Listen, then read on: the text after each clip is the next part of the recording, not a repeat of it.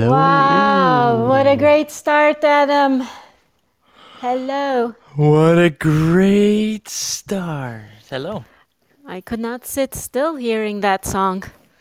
That's a good I one. had just settled on the couch, put on the headphones, ready to just, chill. And then I hear the song. I'm like, shit. And Mm-hmm. of course, I got up and danced. Your I have. fault. Hmm? It's your fault. Good. That's what a good I wanted DJ to does. put a surge of energy into the evening.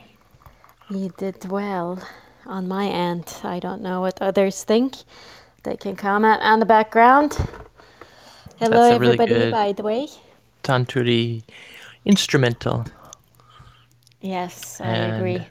I often try to build a tanda around that. It's kind of hard.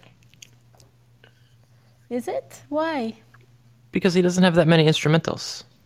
I know. I always play the same four instruments. Me That's too. why you might think. I actually play so little instrumentals anyway, but he's definitely one of them. Um, I of made course, something. Troilo, and yeah. What'd you make? Bring out the gimp. Leave the kid sleeping. I guess you just have to go wake him up now, won't you?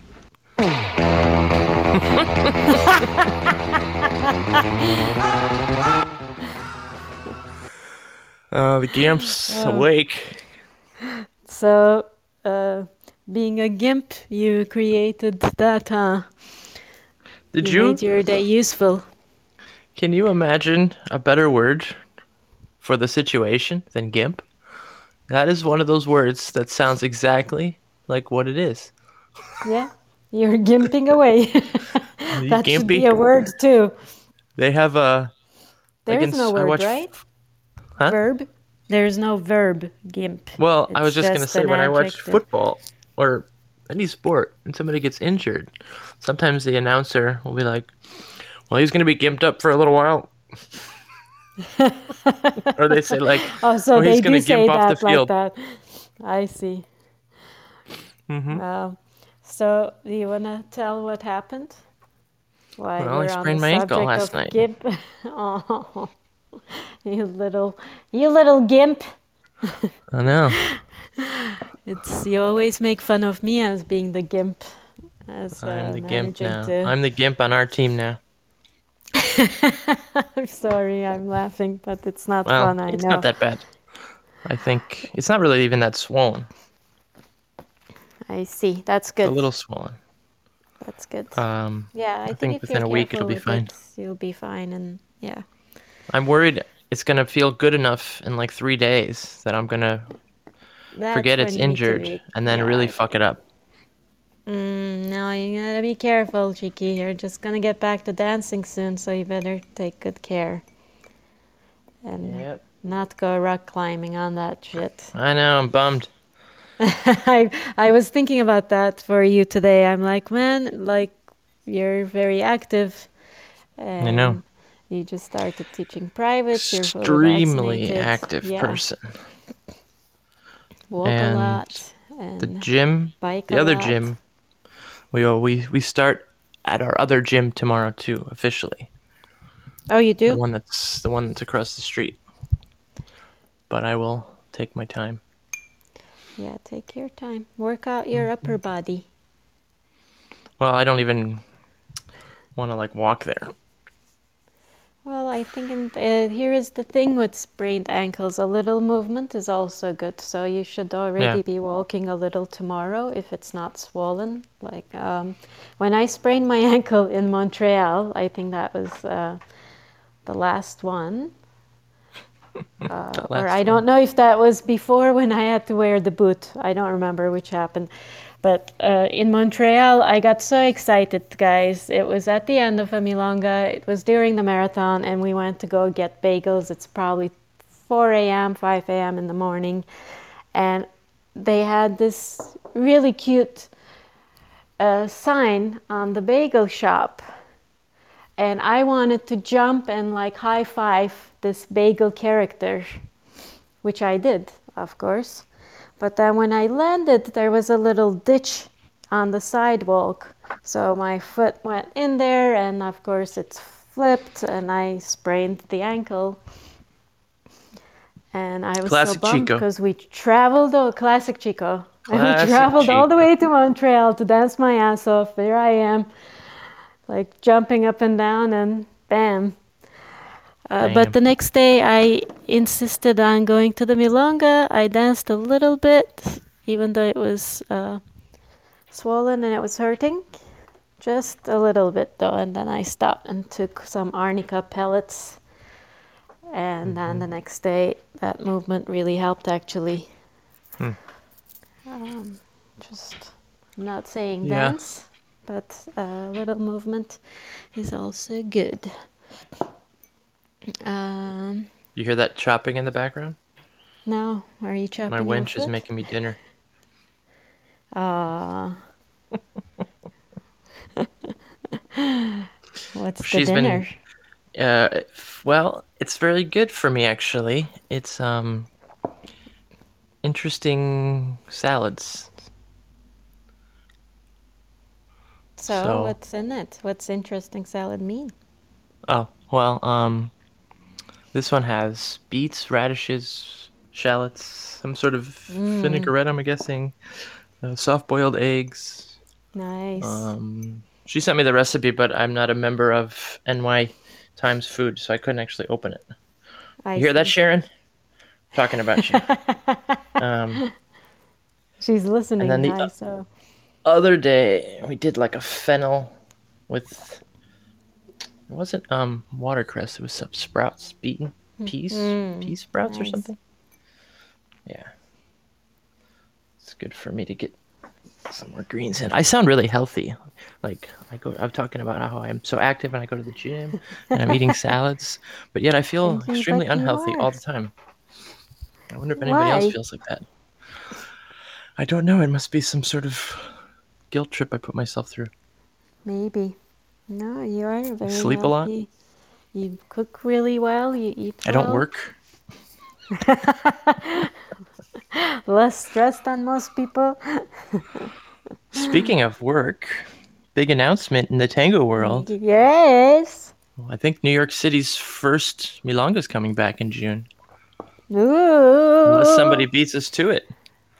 Who is Well, that? there's the recipe in the chat. Roasted beets, celery, radishes, radicchio, arugula, soft-boiled eggs, roasted walnuts. So where is Roasted this walnuts. Milonga at? Um, it's at a studio that's named after a Bee Gees song. You should be dancing now. I sang that so badly. I should never sing that song. I don't know if anybody else can sing that song except for them. Like, I really started get away singing and with I'm it. like, that's not even the melody. You know, I never realized that was the name. The studio was named after that song until about 2 years ago. I know. I always thought about that song or the show, the Dancing with the Stars, for some reason when I first heard You Should Be Dancing. But then we were in a meeting together where we asked them, I think. Actually, for me, I was on the elevator and somebody was singing that song because they were on their way up to a hustle party. And I was like, I had one of those brain blown moments. I'm like, oh shit. I can't believe you just thought of that at that moment and Yeah. not sooner. That's funny. Because the name is kind of corny for a dance studio. It's true. It I hate is. to tell them that, throw them under the bus. We've been working with them for 14 years, but You Should Be Dancing is corny. Until you hear the song. I think that's why like it sounded like Dancing with the Stars for me for a while, or You Should Be Dancing. And then the song completely changed that. So I had a really cute encounter on Saturday when we split, and I decided I'm gonna walk across Brooklyn Bridge and like go hang out by the water on the Brooklyn side. And I met a friend later on in the night when it was like all the city lights and it's dark. It's probably past midnight. We decided to dance, so we put on like headphones, one earbud in my ear, one earbud in his ear, and we were dancing. And then this guy approached us. He's like, "What is this?" Because he can't even hear the music. He's just seeing us move. So we started talking to him, and I think he's a musician or whatever. We connected with him on Instagram, and then the next day he sent us a poem that he wrote. Who were you with again? I was with Carlos, and we were dancing okay. by the river. And then like we got this poem. I was like, oh my God, this is so like, it's so New York.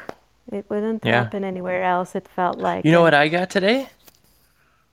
Yeah, what? I got fan mail from one of our listeners. You did? Yeah. I got a postcard. Thank you. Oh, I got a for the postcard too. Oh, really? Yeah, I'm wondering if it's the same person. I didn't get the right to this person back yet. I thought I'd wait until now to thank them. Ah, good thinking. I love the stamps on my postcard. Stamps are a fun thing. Yes, indeed. So, what was the poem like? Was it good? Can I read it? Was it a haiku? Yeah. Huh? Before you read it, I want to finish announcing Okay. Wednesdays in June, starting at 9:30 p.m. Tango Cafe will be back, limited in capacity, and what we've decided is to sell tickets several days before. We'll announce a time that they come online available, so everybody has equal access. As long as we can spread the word enough about that time and day. And we'll be allowed 13 leaders, 13 followers. Genders are not necessary for one role or the other, obviously. Yeah. And what else? It'll be $20. And it's gonna be, you will have to be fully vaccinated, and we will still wear masks. This is not just our decision; it's the studio policy. We just respect how they want to open up after not being in business for over a year. They need to 14 start months. super safe, and 15 months. we respect that. 15 months, yes. Yeah. So that's how we're starting. And I know there's a lot of conversations going on out there about this, but I would like to look at this as this is a transition phase. It's not to discriminate anyone who doesn't believe in the vaccine or any of that. It's just everybody, I think every organizer, every studio needs to set up rules that they are comfortable with. Because if they aren't, people coming will not be comfortable. Like we need And to. the way, Tammy explained it is that, like you said, this is transitional.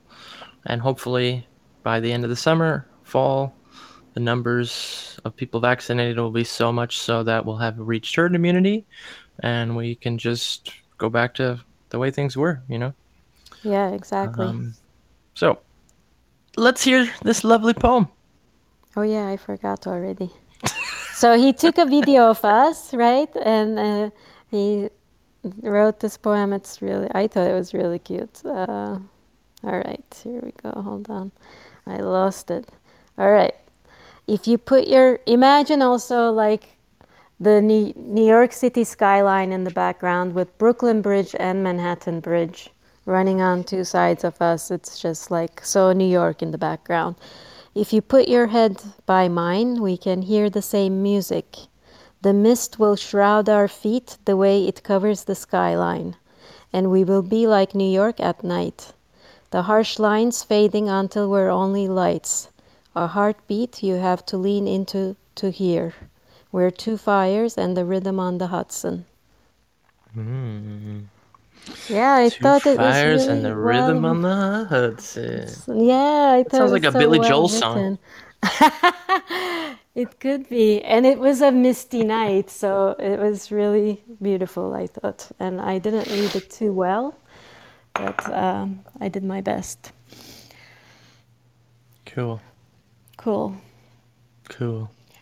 So I wonder if Andrew is here and if he's willing to call in and talk to us as our musical guest for tonight.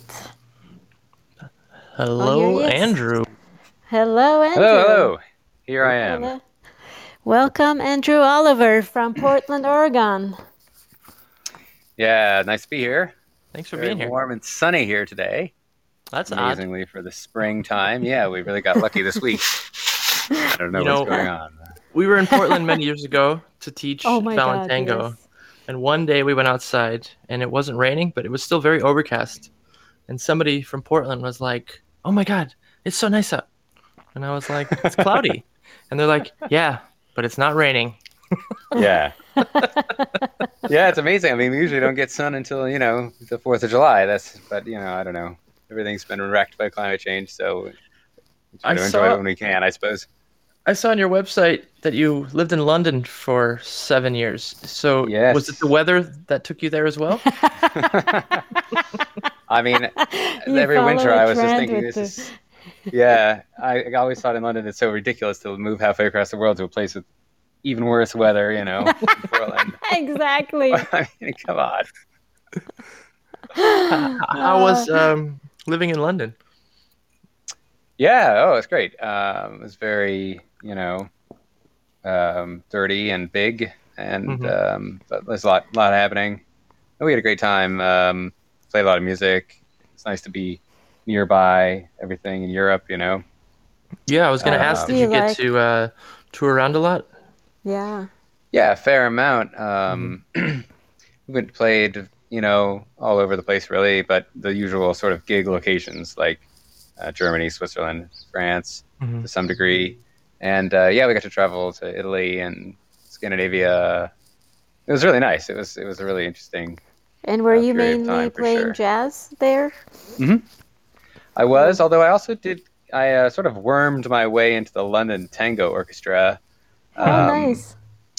Which was it was a really fun time, and we had some pretty cool experiences. We played with the Leonardo Suarez Paz, the son of Astor Piazzolla's violinist there, and that was cool. And so I did play, and I did play a lot with a great Argentine singer there too, called Guillermo Rosentuler, who was lived in England for a long time.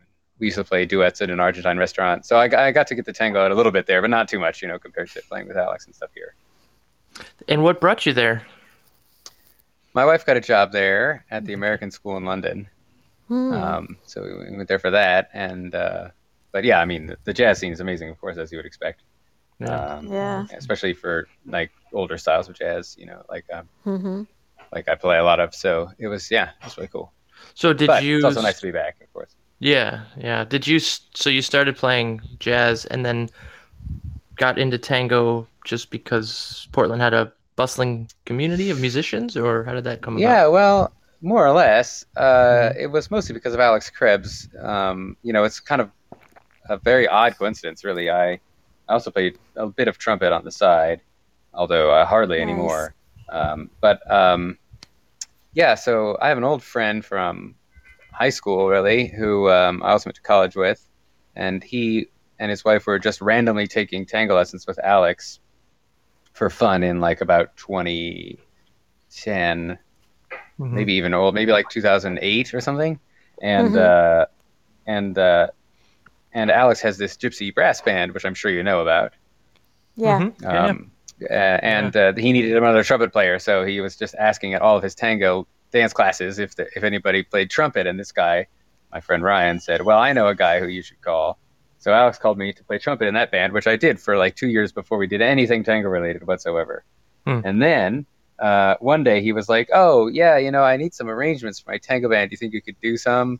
And I thought, okay, well, whatever, I can give it a try. But I didn't know anything about tango music, So he gave me these old recordings of like Donato and Di Sarli, and I was like, "What is this?" And the records are so old, I can barely hear what's going on. How am I supposed to make an arrangement?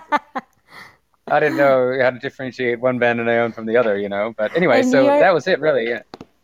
And you're playing like jazz from the 1920s a lot, right? So you went from Yeah. 1920s jazz to like tango music from Well, yeah, like there's a connection like in that era, I think. yeah, yeah. Yeah. But then like of course the tango music recordings sounded much worse than the jazz No, recordings probably of they're that equally time. bad. I was used Really? to it from the jazz.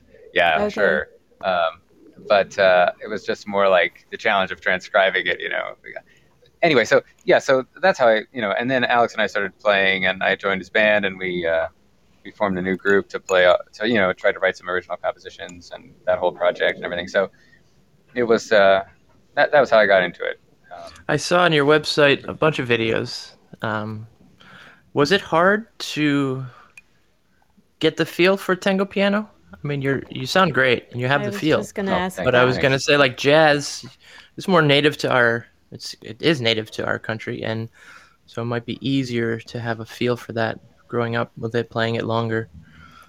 Yeah, I think the tango feel is very elusive and kind of complex, but I think also like um, I feel like coming at it from a jazz background was sort of advantageous because in some ways, like you have to have a looser attitude to it, even though it's kind of more along the classical line. So like, I feel like there's more stuff that like if you come from classical music, like you could use to your advantage technically or theoretically in playing tango than if you come from a jazz background. But the sort of importance of rhythm in tango, especially danceable tango, um, is something that I think was really helpful from the jazz background. So that was kind of where I came at it from, Because you more of have like a like swing. the beat. Yeah, exactly. The beat, the Yeah. swing, the things that get people dancing. And that's what drew me to like the older styles of tango as well. Like, I mean, Nice. I don't play very much or even listen very much, modern, like I mean, what do you call it? Listening tango, concert tango, post Piazzolla. Um, I prefer danceable music in all genres, really. So I guess that's why I've gotten so into older styles of jazz as well, and older styles of So what tango. So I was think the there's first? a connection there. Sorry. Yeah, yeah. Sorry. Yeah. Yeah, definitely. No, I was gonna ask what was if there is a first of technique that you needed to get good at to play tango versus jazz. Oh, tango has a lot of weird technique. All the glissandos and sound effects, the jumbiar is really weird and feels very uncomfortable. You can't just slam the bottom end of the piano. That's not right. Yeah, it took me a while to understand how that really works and what you're trying to get out of it. And yeah, so that was a bit of a challenge. And I got some books. I mean, like Julian Peralta has a great book and kind of describes things in more detail. And, I mean, I studied with Octavio Brunetti a bit. Oh wow. Yeah. Nice. Just a couple of lessons when he was here once, which was amazing. Of course, he was the best and Yeah, he was super the sweet. most Yeah. like, subtle, and he really understood. Like he had just done so much study of classic tango piano technique. He had all these insights about like the exact length of notes and like how long you want your left hand to be held compared to how long you want your right hand to be held. All this stuff. And Wow. Yeah. he was very thorough. So I learned a lot from him. He seems That's to have amazing. influenced a lot of musicians Yeah. in and out of New York as Yeah. well. Not just played with them, but also like to get them to start playing tango and get them to Yeah, he's get pulled a the lot of feel people of into it. tango. Yeah. Mm-hmm. Yeah, he was. That was a real horrible. Well, we know tragedy. you have to, your time is limited because you have to teach soon. I wanted to play some of your music, but before I forget, the one question I really wanted to ask you, if you would compare yourself to a tango pianist, whose sound do you think you most relate yourself to? Great question. Great question, Adam. Great question. Great question. Pressure, Andrew. Pressure. You can I think love about DiSarli it. the most.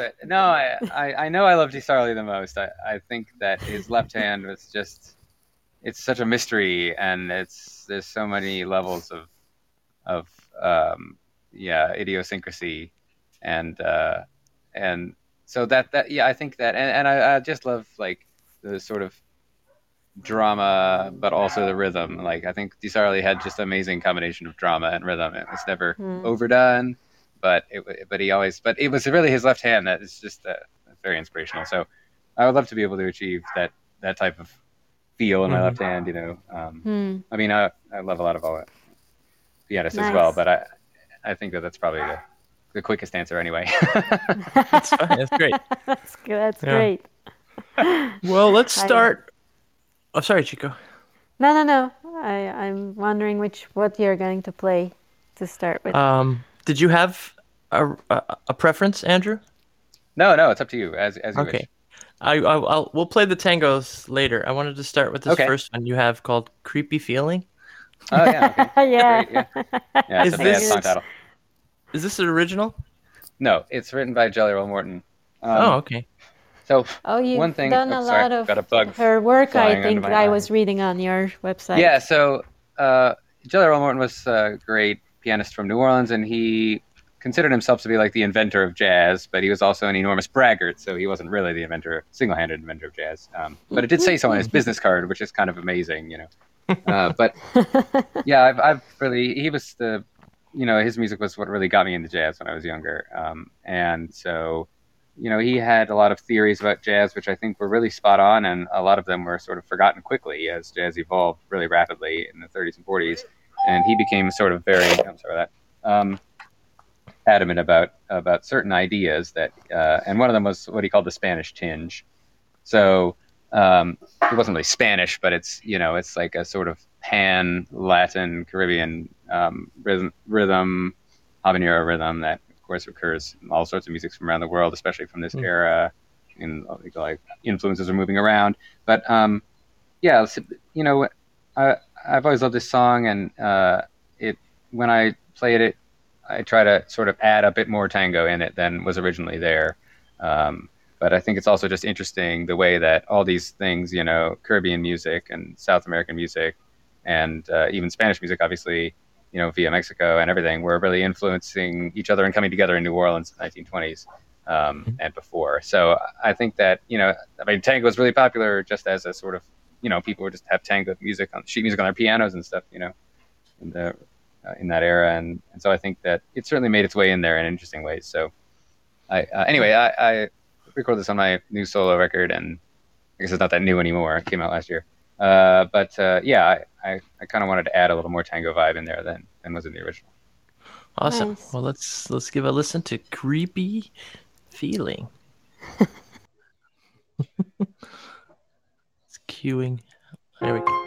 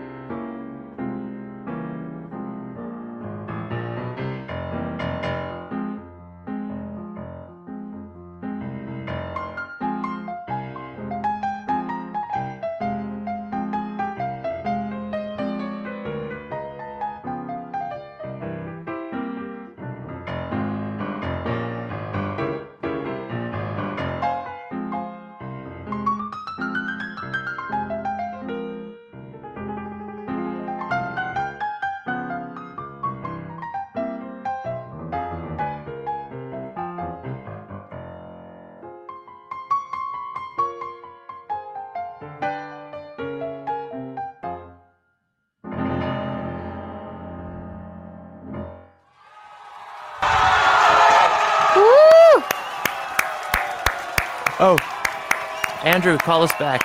I had to hang up on Andrew because Yeah, I know, I couldn't because you mute him. can't mute him anymore. I I don't know don't why. think the phone rings anymore either. When you call, you just pop on. Oh, No, you that's did weird. because I made I you heard a the host. ring. Yeah. I see. Yeah. I see. Sorry about that, Andrew, but there Yes, was some thanks noise. for the. Oh, that's okay. and- No worries. Yeah, I just went inside for a second, so I probably had the. But phone you too close can to the mute door. yourself, just so you know. At the bottom, there's Oh, a okay. little mute button. Oh, great. Um, Good to know. Thank you. Sorry about that. Yeah, No, no no worries. worries. No worries. Thanks for That the was applause, by the beautiful. way. Not so creepy though. No, yeah. Well, it was not my title. It is a strange title. It's a strange title. There's few moments where it just like it's like that one bit almost like done. And then it comes back, and I love when Yeah. songs do that. Yeah, Yeah. there's some good breaks. Cool.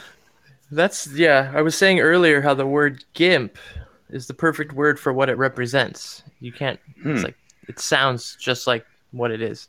But that Yeah. song, definitely not. No. No. Oh, well, it's definitely But, a title mishap there. I don't know. Pooja is right. It really felt like we had our own piano bar in Yeah. our home. It was Hey, awesome. great. It was awesome. Great. So you must thanks. miss playing. Do you get to play any gigs live recently, at least? No, no, we haven't done anything since October, but I am playing outside this Saturday, which is going to be very exciting. With some friends of Yay! mine. There's a bar in Portland that has a nice patio, and they've got a few tables, and it's very limited, of course, capacity, Of like 20 course. people, but it's going to be great, I'm really looking forward to that.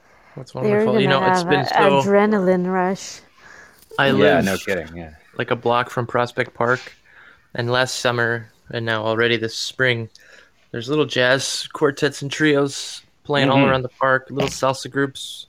It's this is a horrible time for all of us and everybody, but there's some really cool things happening too because of it.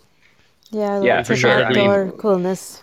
Like humanity. Yeah, we did some figuring out ways. things in the park, and we did some things on the porch, and last summer, and it was great.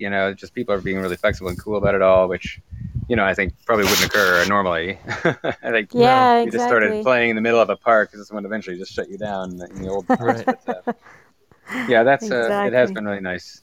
Especially now that it's nice here this weekend. I think there'll be some probably So some I read busking. that. I have a piano that I can like a half-size piano I can push outside. So Oh, really? pull it out this weekend. Yeah. Nice.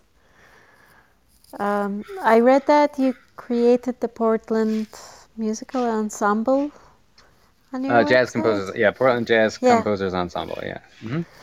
What defines an ensemble?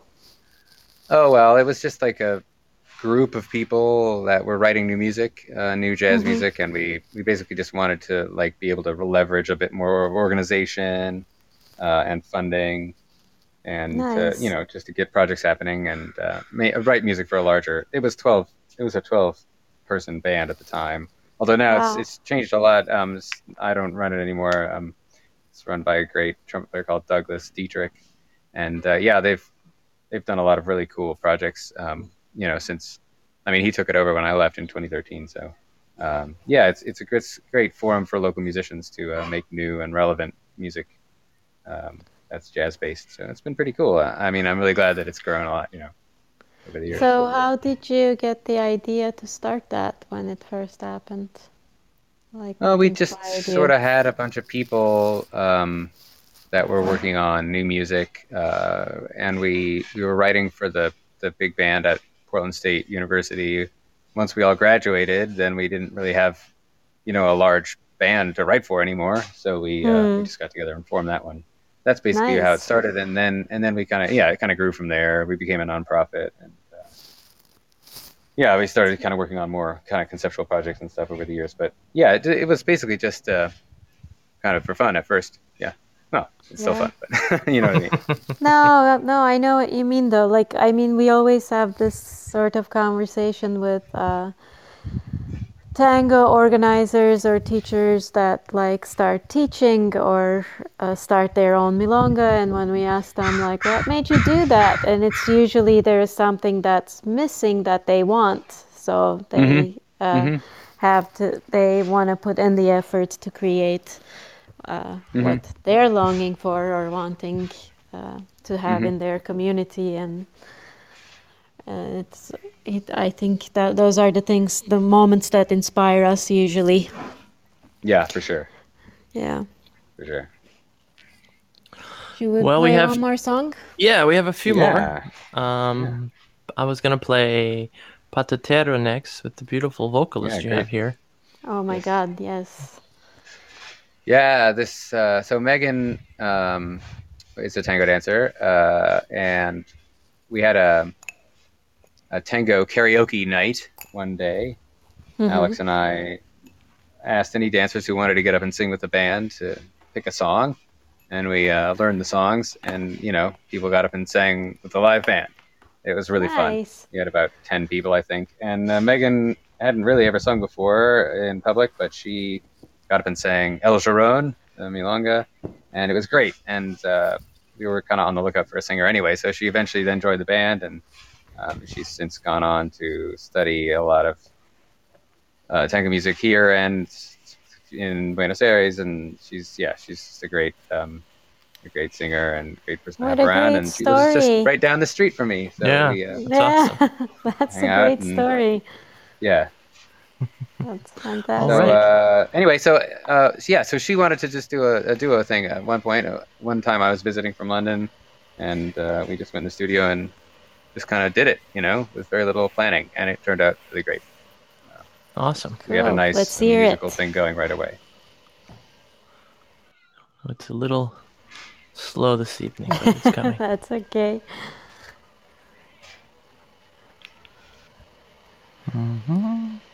Queuing up still. So what's the meaning of the name of the song? Sentimental Gangster. Aha. Perfect. Perfect timing. Perfect time.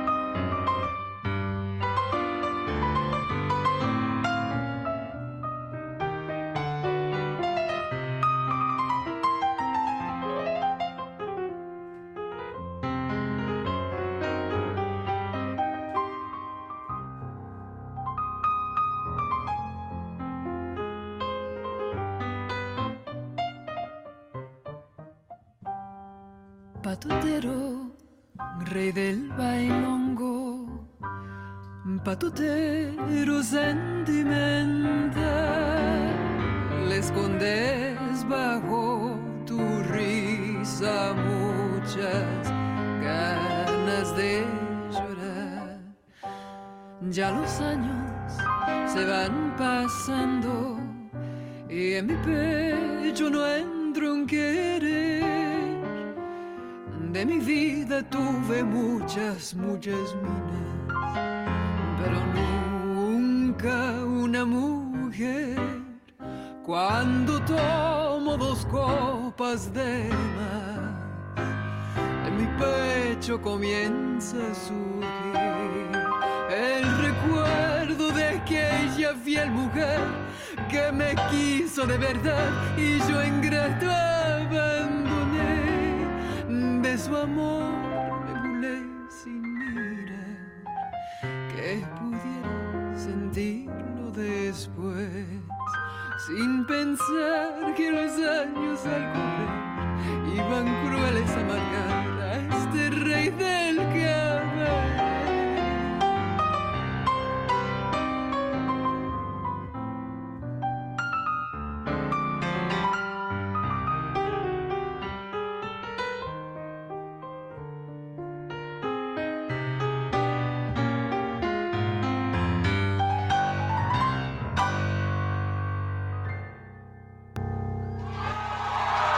Woo! What a voice.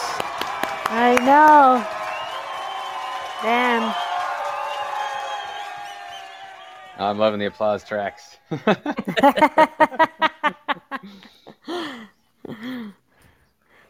Wow, that's amazing that she Yeah, that was was a fun not one. singing before. It's crazy to me. Yeah. You never know. When did you start playing piano? Oh gosh, well, I was about 4 or 5. I took some lessons, ear training lessons. But I mean, there was a piano in the house, so I was just banging around on it, basically. Anyone played that in the family, I guess?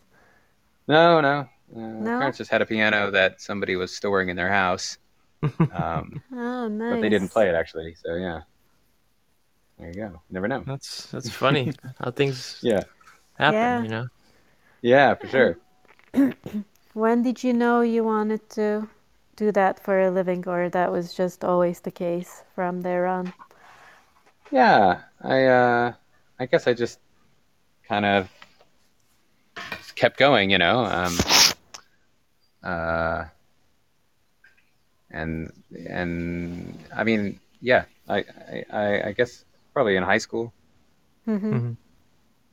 Hmm. Um, then I went to college in New Orleans, and that's obviously such a great music town. So that was a really great opportunity to just be around a lot of great music. Very It inspirational. sounds like it's something you were just doing all the time, and then it just became What you what you're do. doing all the time.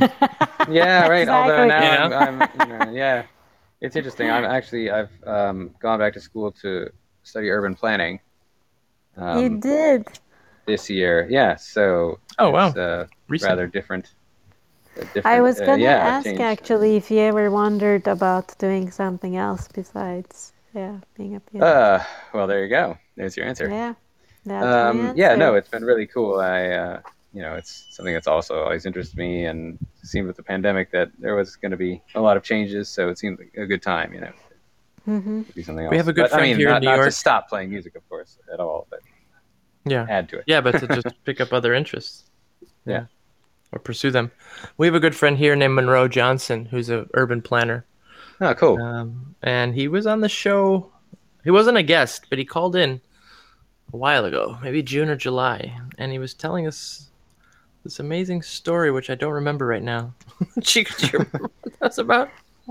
Well, he was telling us how he was involved in what was going on with COVID around the city and what they were planning and how they were planning things. And Yeah. as an urban planner, like we weren't expecting him to be so involved in all that, but no, there was a lot that was going on involving urban planners. I just made the word planist. That's a good word. Pianist, planist. That's Yeah, the there we go. influence. Exactly. Yeah. But yeah, it was really interesting. We're like, really? You were involved in that? All the stuff the city was building to be able to do tests, the hospitals, all that stuff. Wow, yeah. Yeah. Yeah, there's lots to be done, that's for sure. Yeah.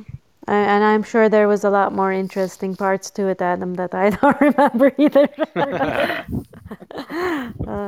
I want to hear another song. All right. Well, we're We gonna have play. 10 minutes with Andrew. We better use it well. Somebody keeps trying to call in, but I'm not gonna answer you right now because we're gonna play a song. So try again shortly. And this is a classic that every listener probably has memorized. El Choclo.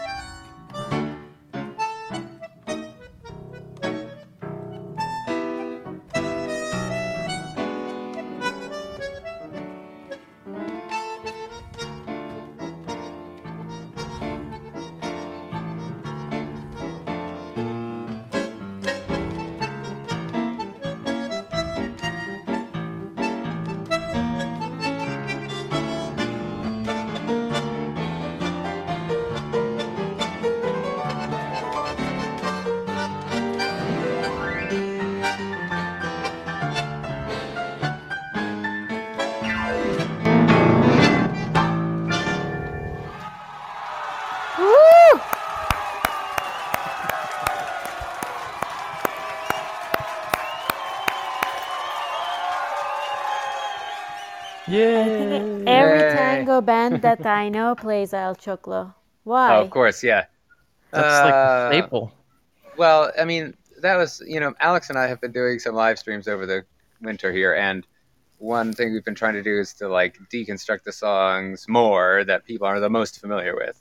So like, it's much more fun to mess with it like we were doing there, and like not always play the melody or, leave some space or change the speed, all this kind of thing. And, when you have a song that everybody knows, then you can really get away with that because you don't need to, just state the melody as clearly. So that's kind of, that was kind of the idea behind that one. I see. Yeah, it's nice because it's still Interesting. familiar. It's such a familiar Yeah. song, so it's still familiar, but then you can play around with it. Yeah, exactly. Yeah, that makes it really fun. Yeah. Yeah, it's a really cool arrangement. Thanks Well, thanks. for sharing Yeah. that with us. Pretty good. We saw your video on your website. You did some sort of Zoom collaboration, a music video. With which band? It was you, obviously.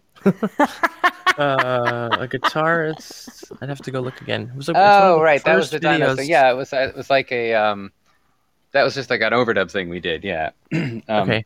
I think it was the Dime Notes when we did record a CD a few years ago that we finally put out during the pandemic. Mhm. Weirdly, I think a lot of people have been releasing recordings during this thing because obviously there's no gigs, so it's kind of the only thing you can do, really. So, Yeah, or writing a lot. Yeah. And Yeah, teach. that too. Yeah. We had a pianist on early in this show in the pandemic, and we asked him like, how are things different? And he said, well, before Corona, I sat at home all day and wrote music, and now I sit at home all day and write music. There you go. Well, he is better than some people. I guess the main difference is no gigs. Yeah, exactly. On top Yeah. of it, yeah. Yeah, that's funny though. Well, I am worried that you're going to teach in 13 minutes, so I want to wrap it up timely with you, Andrew, and I want Yeah. to thank you for taking the time to meet us, take a chance on us, absolutely. and Well, join thanks for the having me. No, it's podcast. always nice to chat, and yeah, for sure. It's great to meet you guys too, and talk about some stuff. It's always a pleasure. Yeah. Yeah, thank you so Same. much for joining us. And next time we're out And- west, we'll look you up. Yeah, please Yes. Thank you so And much. we'll play your fourth song at the end of the show to wrap that up. do. Okay, cool. Yeah, great. we'll head out with We'll that. still play it. Cool. Uh, All right. Yeah. Have a Thank you so much. fantastic class. Well, great. Thanks. Yeah. Have a great night. Thanks. See ya. Take care. Bye. Bye.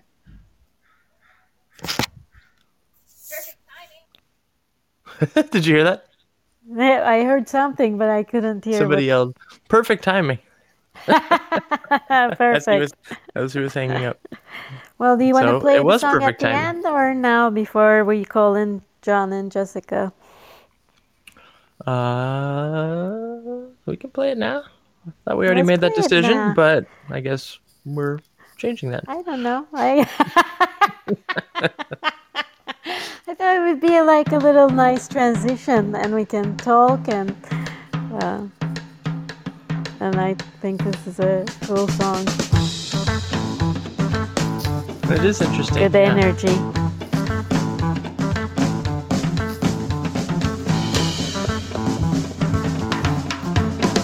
ICUP, ICUP. That's what I'm hearing, Adam.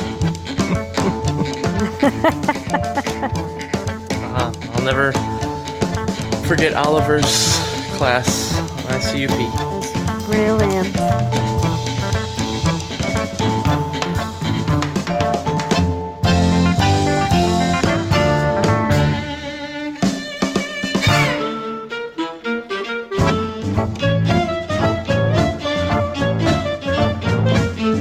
I could see this being played on the streets of New Orleans.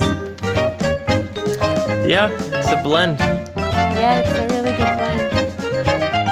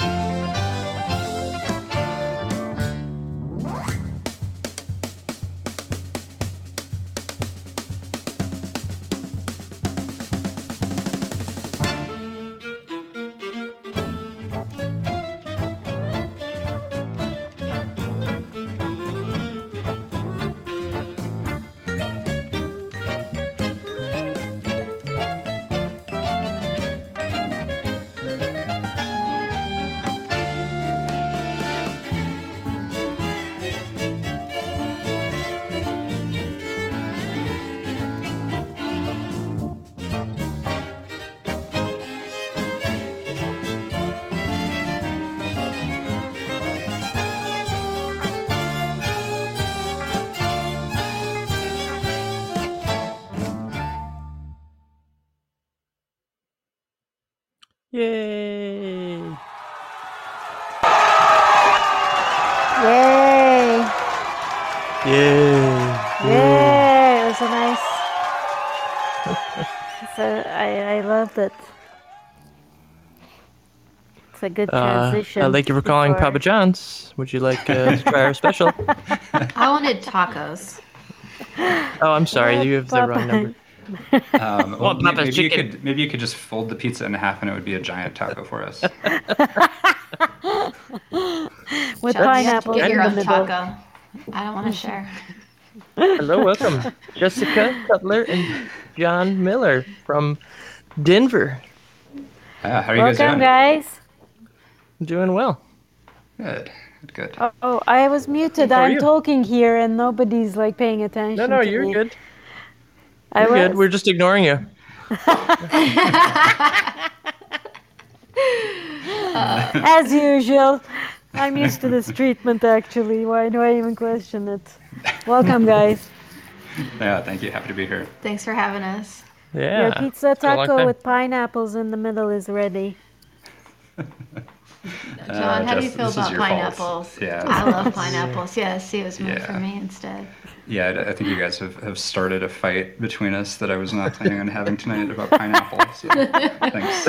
We're gonna add a little. You guys bit have made of- it over a year together in the quarantine, and now it's all coming over. It's gonna be over. All it It's took was time. 2 minutes with Adam and Chico.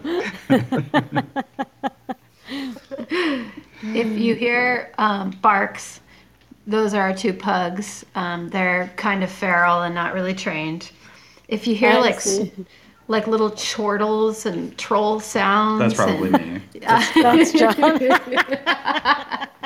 You stole my joke. That was what I. That's here. When we visited, you had one pug, I believe. Did you have two? Yeah. Yeah. So we had one pug named Pugliese. Oh, right, And he was like 1,000,000 years old, and he was getting lonely, so we had to get a dog for the dog.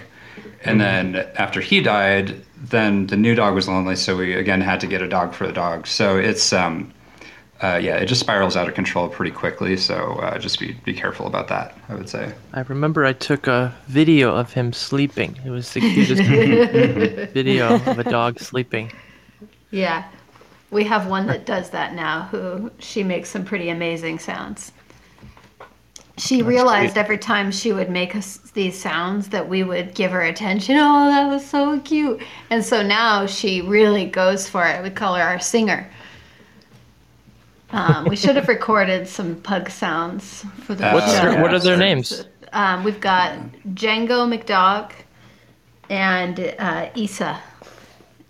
Yeah, I love it. It's It'll be actually Isabella, named for the greatest tango singer of all time, Isabella De Angelis.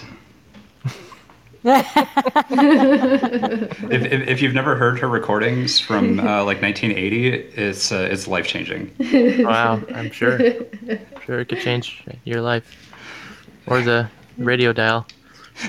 Definitely both. It's like the most remarkably bad set of recordings that I think I've come across from like a major orchestra. It's I'll have to send them to you later. Oh, I can't wait. It's incredible. Yeah. My trash bin on my Mac is empty, so it's eagerly waiting. Eagerly. What was the first dog's name again? Pugliese. No. The first. Of these- the new ones. So his name is Django, like Django Reinhardt. Okay. Apparently nobody's heard of Django Reinhardt, but they've seen Django Unchained, so that's leads to awkward moments on the street sometimes. Oh, that's funny. Well, Chico, shall we play the theme? Yes, let's play the theme song. It's our official. 5 questions. When you're bored during a pandemic, This is what happens. audio samples. 5 questions. Adam calls a friend and asks them Um, to record over. MC Have you guys Hammer. picked up any new hobbies this past year, or dove in deeper to some other hobbies? Let's see. I have been possessed with shelf madness, so I've been putting up shelves like all over the apartment.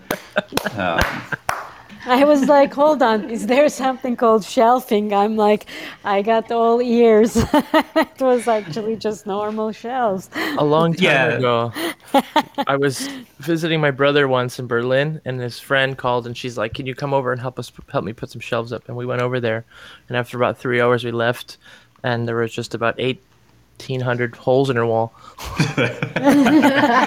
And no shelves. No shelves. No shelves. But you can't forget the magic ingredient, which is cursing and angry mutters.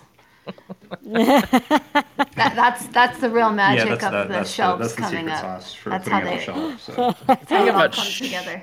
This thing about shelves is that you gotta buy stuff to put on them. Yeah, well, we had like Plants. plants. Let's get to my new hobby, which is I'm turning the living room into Fern Gully. Oh, nice. Are you guys still in the same place that Yeah. you were there? Yeah. Okay. Nice. That was a nice place. Yeah, thanks. Thanks. Yeah. We just So what nested kind of up hardcore. plants? I've got a tree named Gary. I asked John to get like a little tiny Christmas tree, and like just like one of the little halfies you get in front of the grocery store. And he went and got a potted tree, and thinking we would plant it outside, but he got a Norfolk pine. Which is a tropical tree that grows in like Hawaii, and And it's a They grow Christmas to- tree. and it's just like this really fluffy kind of like pine, and it's really sensitive, and it's in a huge pot, and I give it so much water. Yeah, And it's- so it really made the living room feel more like a forest. It did. Yeah, it's so this tree for our apartment apparently is going to live for 150 years and grow to be 80 feet wide and 100 feet tall. So You can't You might want to can't- let your neighbors know. right, yeah. and you can't Are you- plant it outside; it'll die because You're gonna get a tree for your tree? yes. Stop Well, giving if you- her ideas. If you move to Hawaii, you can plant it outside.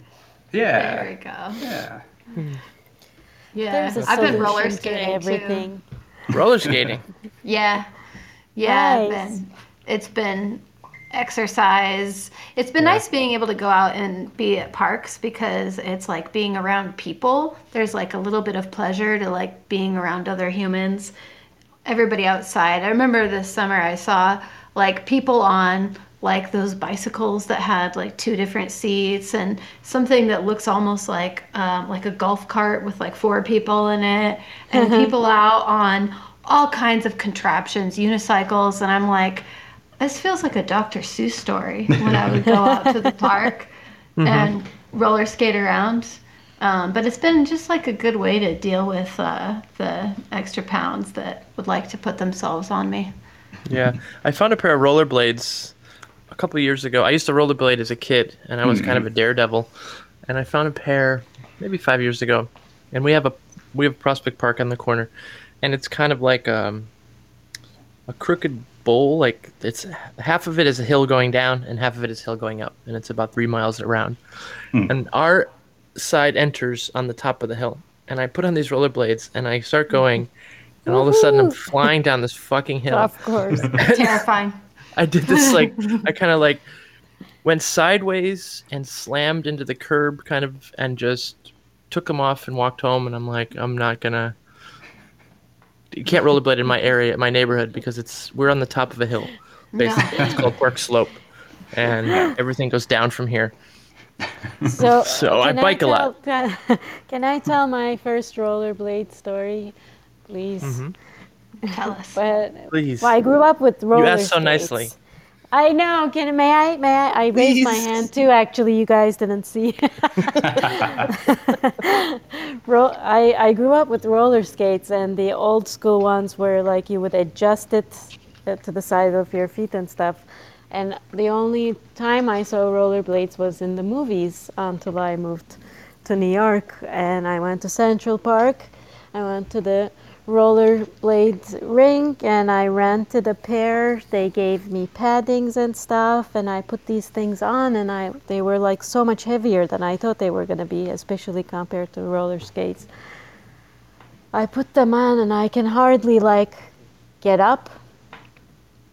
And I put the paddings on, and I was like, man, these must be for kids, because I put the paddings on my knees, and the skin around my knees are like bulging out, as if like they're gonna like explode out of the brace. And I'm like, I'm sorry, I think you gave me kid-size paddings. And then she looks at me, she's like, those are elbow pads. I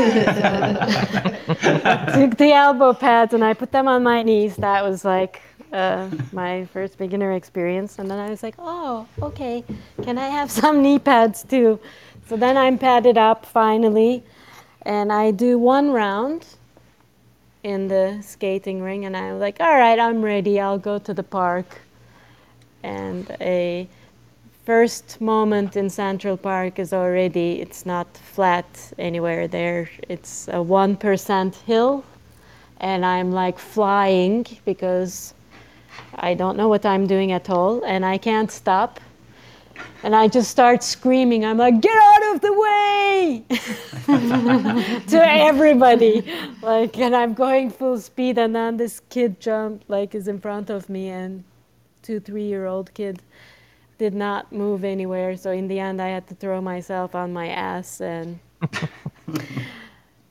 it took me 15 days to get over the fact that I couldn't sit on my ass for a while.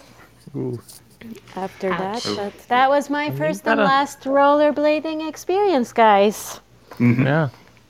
Yeah. Well, at least you didn't put them on your hands. It's true. I could have tried that too. You walk up. I'm so confused.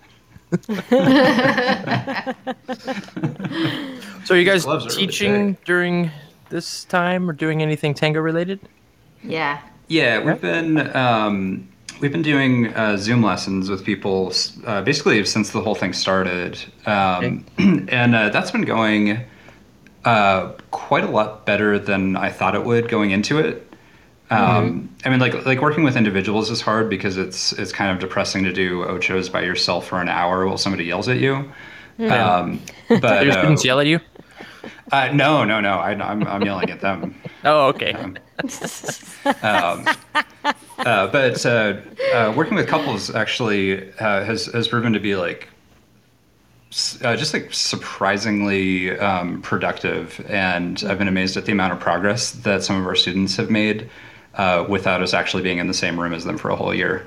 Yeah. Have you changed the material you teach? Do you go into other things maybe that you wouldn't have in person? I feel like students listen and try harder when it's one-on-one on Zoom. You say, okay, engage a little bit right here. You have to rotate at this moment. And they really try. It just seems like our students have really shined. And we've definitely come up with some exercises, and like things will pop up. I think what happens, especially when we're trying to work on like solo drills, finding adaptations so that people can mirror us and like understand the solo drill. There have been a couple adaptations there. Yeah, it's been like you have to be kind of more aware of like how you're presenting stuff inside the space. Because you can't like go over and grab somebody and adjust and their you're arms not and things like that. three-dimensional. Yeah. Yeah, exactly. And so yeah, it's been really interesting. I think probably what's going to end up happening as the result of all that is that the next time that we have to do some sort of performance on a stage, we're going to have no problem facing the front when we need to. Yeah, I saw you guys have a video, and I didn't think you knew what stages were because you're dancing on a table. Oh yeah. I wanted to call you and be like, dude, you know what a stage is? But I'm glad you learned through this process. Yeah. It's you know, everybody learns in different ways. So What But was I the agree, like people are listening more in a way, more in tune. I think Yeah. also like you're taking away one sense, which is the touch, out of the equation, and then you're taking a dimension out of it. So it's from 3D to 2D, and there's, I think, I mean, and then I think because of all that, people are also People have trying to and think more. exploring and figuring it Yeah. out themselves as well really as have to think listening a lot more. better. And I think that's amazing. yeah, I agree. One thing that that I've found is that some of my students who didn't seem to practice very well together before the pandemic, over the course of doing lessons with me, like during this time, seem to be practicing together better. Nice. Which is nice, and I think it kind of comes down to what you're saying, which is that with like all of these like you know all these senses being kind of stripped away, like they really have to focus in on a different way in order to get it to work. So it's yeah, that's been a really surprising benefit. I think that some people are going to come out of this like actually much better dancing than they went in. Yeah. I And think they have some of no our students, choice, right? They have to work with that partner, Yeah, exactly. which helps too. I think, like, I mean, all of this, restrictions are always a good thing. What were you going to say, Jessica? I was going to say, I think some of our students are going to keep doing it this way because they don't have to travel and they've been like, wow, we can't believe we're having so much fun. We have several that are every week that otherwise would be traveling 45 to 90 minutes. And so I think that they'll probably stay on at least part-time doing it this way. Nice. Yeah, I think having this, forcing ourselves, having to be forced to use Zoom for so many things, is opening up a lot of opportunities. I think when we're going to start teaching in person in June, and I want to, at least for the solo class, I want to do it on Zoom as well, so we can blend two things too. and see how it works. I don't know how well that will work, but That sounds really reasonable. John was doing videography, and he has been doing videography since just before the pandemic started. Yeah, about a year before that. He's been doing like promo videos for festivals and like little commercials and like oh, did all you ki- guys? all kinds you of stuff. You did the promo video for with the drone, Festival. the John Tango did, on the rocks. It actually, That one was done What by is one the of our friends video? actually. Fill us in, guys.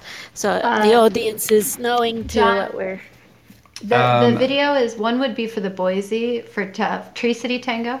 Yeah, Is you made that one?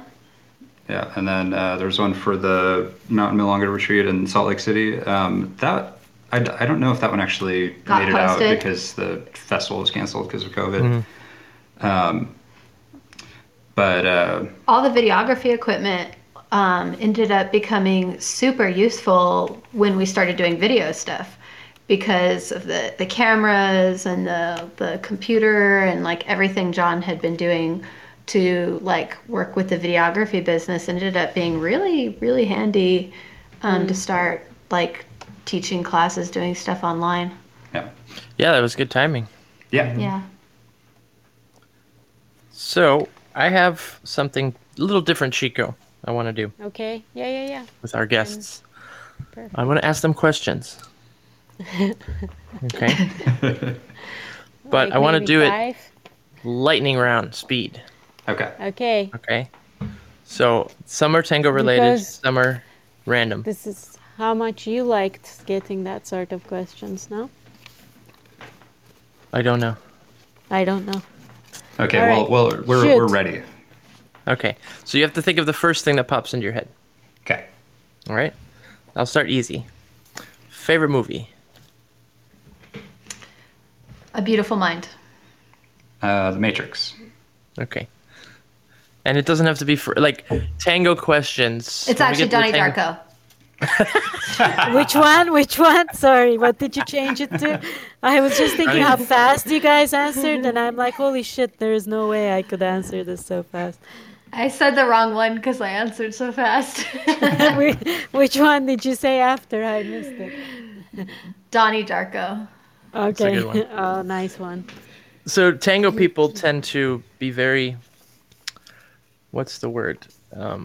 I was taking a class a few months ago with Horacio, and he said, "Tell us your favorite orchestra," and he's like, "Just say an orchestra," and everybody. I mean, it was a small class, 8 people, but it took 20 minutes to get through this stupid thing because, well, right now I feel like Troilo from the 40s is speaking to me, but so it's like no easy answer. So. Biaggi. That was good. That was my next question. So, favorite orchestra. I love her. Let's see. So for me, that's going to be the trio of Ciriaco Ortiz. Okay. Ooh. Favorite city you don't live in. New Miami. York, Okay. Did Favorite John say New York? of course. Okay. favorite tango with lyrics. Oh, jeez. Por una cabeza. Yeah, that's a good one. Let's see, favorite tango with lyrics. Let's see, I think El Pañuelito. Okay. Favorite sport. Ice skating. Rugby. Favorite tango without lyrics. Probably Catuzzo by Pugliese. He said mine. What an asshole. Favorite color. Favorite color. That one with where blue and purple come together and a transcendent blue and purple. Blue. Okay. Yeah. I like that transcendent blue purple. Let's see, my favorite color is Indigo. Stygian blue. Is that Indigo. Yeah. Yeah, that's the one, Yeah, yeah. yeah, Yes. yeah, that's it. Indigo. And what'd you say, John? It's called Stygian blue. And it's What the hell is that? yeah, so it's one of these colors that you get by it's like you stare at like a field of blue and then you look at a black dot and it tricks your brain into seeing colors that don't exist in nature. Interesting. Yeah. Favorite year of tango music. 1941. I'm gonna say probably 27. Interesting. And the last one. What's your favorite? Tango, Vals, or Milonga? Tango for me. Ooh, yeah, that's really rough. But That is rough. I kind of feel like there's like valse. I'm gonna say valse. Okay. That was it. You did great. Thanks. Tango questions can be really hard because, well, like for the last question, I thought you might be like, well, are we listening or are we dancing? You guys did amazing. I don't think I can answer any one of those still. Yeah. Wow. I'm amazed. Good. Thank you. Thank you. Favorite right now. Wicked good. That's what it is. Favorite right now. So, when did you guys start together? What's your history like with tango? How did you get involved? So I started, actually, I started in high school, of all places. And I basically bullied my high school prom DJ into playing a tango. And so, like, the entire dance was just like, what the hell is this? And my partner and I had taken like 3 or 4 lessons. We're like dancing around, having the time of our lives. And then after that, I was with my college club and just kind of went on from there. I think we met At a gig. Yeah, that's right. At a gig. I had been dancing a lot of things and had gotten hooked into tango, and I was doing it for a couple of years. And John and I it was like a double blind date. We both got this really sweet gig up in the mountains, and it was like a bunch of money. We just like danced for a crowd in this cabin type swanky hotel where people just like want to be entertained. And we had got like a dinner, and there was live music, and there were drinks, and the other people on the gig were like jealous or fighting, and so they didn't want to switch couples. Like we were supposed to be, like all four of the dancers were supposed to mix around, but that was not happening. So so we basically just danced the whole night. So we're dressed up, entertaining each other all night, having drinks and dinner, dancing, having people clap for us, and then we got snowed in, so we had to stay the night there. Nice. Yeah. Romantic. Mm-hmm. Very romantic. Yeah. And then it was like this amazing breakfast buffet, and then they gave us the cheapest room they had was $800. Fuck. And they like accidentally gave us a bill, and we're like, oh no. We're not paying that. But that was our first date, and that was when we got to know each other, and we've pretty much been together ever since that. And that'll be is it 8 or 9 years? Wow. This December. Nice. Let's see. I'm not This is a sure. trick question. Either 8 or 9. Yeah, you can't answer this question as fast well- as all the other stuff. I know the answer, but if you don't know the answer,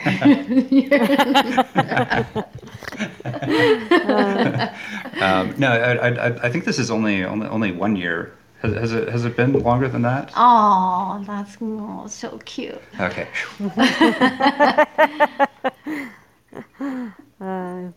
It's cute that you guys got snowed in. That's really What's you have it? What is like one of the craziest gigs you ever had? Let's see.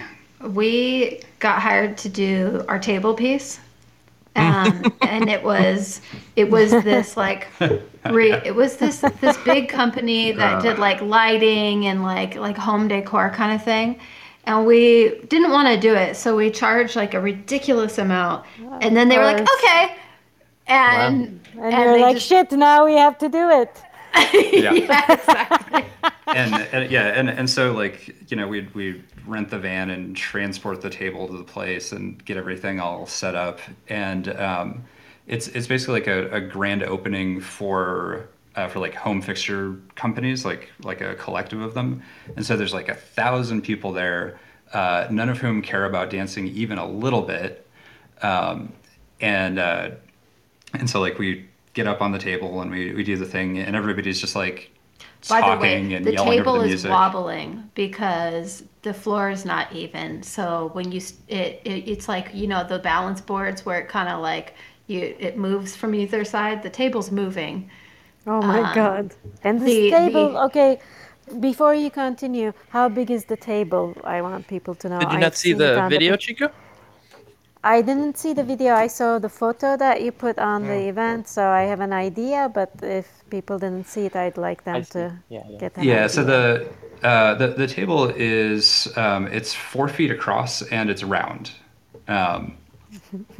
So the thing that I didn't know about round tables for dancing purposes is that if both people stand on the edge, because the edge of the table extends past the frame, it causes the table to start to capsize. So that's exciting. That's what I was thinking when I was watching. There's like- there's secret weights underneath it that we use to hold it down. Boy, the Oh secret- shit. Well, one thing I was thinking that's interesting about the table, conceptually, is that if you're dancing with maybe a little space between you and you're turning a lot, you're constantly changing position. You're going across to where the other person was, so you're constantly spreading the weight. Yeah, Or- and that's that's like the entire. It's sort of interesting because that ends up being like a real choreographic restriction.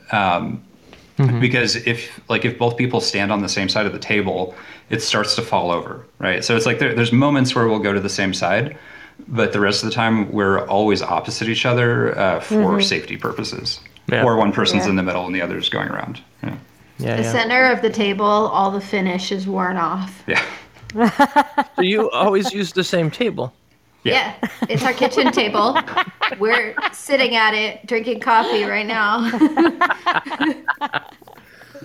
And it Oh, was that's so always fun. 4 foot. It's never Yeah. bigger. Yeah. It's so That's funny great. because I wanted to ask you, like, as a joke, like, how's the table? I thought maybe you just No, grab it's fucked different up. tables each time, but it's actually your table. Yep. No, when I wanted to do this, and John was like, "Okay, cool." And then I found a carpenter, and I talked with him, and I talked with John, and we drew some shapes out on the ground with chalk, and then I paid for it. And then one day I'm like, "Okay, hey, the table's here," and he has to go downstairs and like help unload it, and I could see this sort of look of horror in his face, like, "Is this really happening?" Yeah, it turned out that it was. Oh yeah. And the table was so beautiful. Like the guy had done like just such a great job with the finish, and the color was great. And I'm like, oh, this table is so pretty. Like, even if we don't dance on it, it'll be just such a great table. And Jessica just like gave me this look, and I'm like, or we could dance on it. We could dance on it. And that's There how was you no survived getting out of 9 that. years. Yep. Okay, how much into the relationship was that? When did that happen? Like a year into the relationship, a month into the relationship? When did this project happen? Yeah, that was probably It was about I want 3 to or 4 say years. yeah, like 3 or 4 years in that we started to talk about that. Okay. Like basically we were sort of on a kick of studying like a lot of the old dancers from like the the 40s and 50s and 60s. And of course Carlos Copes and Maria Nieves, like they did like table pieces in their shows. And so a lot of it was sort of an homage to that. Because it's I always find it super interesting to watch tango from a long time ago, because there's certain stuff that we still have that's like really intact, but I feel like there's this whole sensibility about it that like people don't really dance in the same way now. And so it's really interesting to try and to try and like capture some of that. What do you mean? Just curious for our listeners' sake. Can you go deeper with how dances changed? Yeah. So. Because I know everything, of course. Yeah. But for the listeners. What dance are we talking about? One of the things that we kind of like see and the way we're seeing some of the old tango is it'll surprise you. It'll be like a magic trick. It'll have, instead of like being focused on flowing grace and lines, it's more like confounding and entertaining and like whimsical. I feel like especially the thing I see in older tango is more whimsy and more humor. That I really like. There's a few dancers who like still like to embody those things, but it's a lot less common. I For me, wanted at to go least. back. Sorry? For me, at least. Yeah. I wanted to ask you to go further also with your answer about why you chose 1927 and why you chose 1941 as your favorite years. Or if you'd like to change that answer. This Because is those your are both moment. very important years. Yeah. I mean, so for me, with 1927, I mean, like that's kind of the period where there's like a bunch of recordings from Fresedo and Canaro that are just like just really awesome, and they have this like sort of slow, chunky like. It's almost like the guy's like playing the piano with a hammer kind of feeling to I it. love those old Fresedos. Yeah, and it's I feel like there's how to say it? Like there's sort of like a this like essential thing to the music that you hear at that time, where it's like a pretty new music. It's been invented very recently, and they're just like nailing down what's there. And I feel like as you go through the 30s and then into the 40s, because everybody's been listening to this music for a long time, it becomes like a lot more polished and a lot more nuanced. And so, and it was like, it was just what he was saying in the, about El Choclo earlier, where because everybody knows that song so well, they don't have to do the melody super literally all the time. Right. But like in the, in 1927, they had to do it literally because they'd just written it and were playing it for the first time. And isn't that 26, 27 is when they went to recording electric, right? From acoustic. Yeah, I think that's right. So then the sound quality gets better. It still sounds like shit. Yeah, of course. It sounds better. Yeah. And then 41 is also a big year. Well, 41, 42. Yeah. So my first favorite orchestra was Pugliese. And I remember years ago, I was realizing that I needed to take a more serious interest in the music and like really learn it. And so I was like, okay, I'm just going to immerse myself orchestra by orchestra. And I started, rating the songs, and so many of my favorite songs were like 1941, 1942, and feeling like I was connecting to this tango that was just like so emotional and could be have so much, like it reminded me of like heavy metal. Like it almost made me want to headbang. And for a moment that just like captured my heart. It's so funny you say that because I consider tango the heavy metal of orchestra music. Yeah. Yeah. Yeah. And Pugliese really, Yeah. Because I've always listened to orchestra music my whole life, on and off classical music. And it always made me want to move. I used to paint to it and whatever. But then I started hearing tango, and I was like, immediately coming from my Nirvana days, my head just started like slowly swaying forward and back. And then, the bullhorns came up on my right hand, and I was like, this is some fucking shit. That's so funny because every once in a while I have a playlist with some Nirvana songs on it. I'm like, come on, John, dance with me to this. Yeah. We are all around the same age, so Nirvana. I got into Nirvana right after he died because it was like 93. Yeah. Same. And I was just old enough to understand what that to learn about it, I guess. It was like 11, 12. Yeah, same here. Oh, man. So, coming up, we are going to be starting in June in-person stuff. Are you guys anything on the horizon? So I think we don't have anything like really nailed down as far as like weekly classes go. A lot of it is that the venues around town are not entirely sure like what their plan is going forward. But definitely like May, June, somewhere in there, we're going to start up for people that are vaccinated or have antibodies, and try and keep it as as safe as possible. We've already started taking some private lessons. I've had a student actually for a while now who had antibodies. Like, I caught it, I have antibodies, and I'm like, great.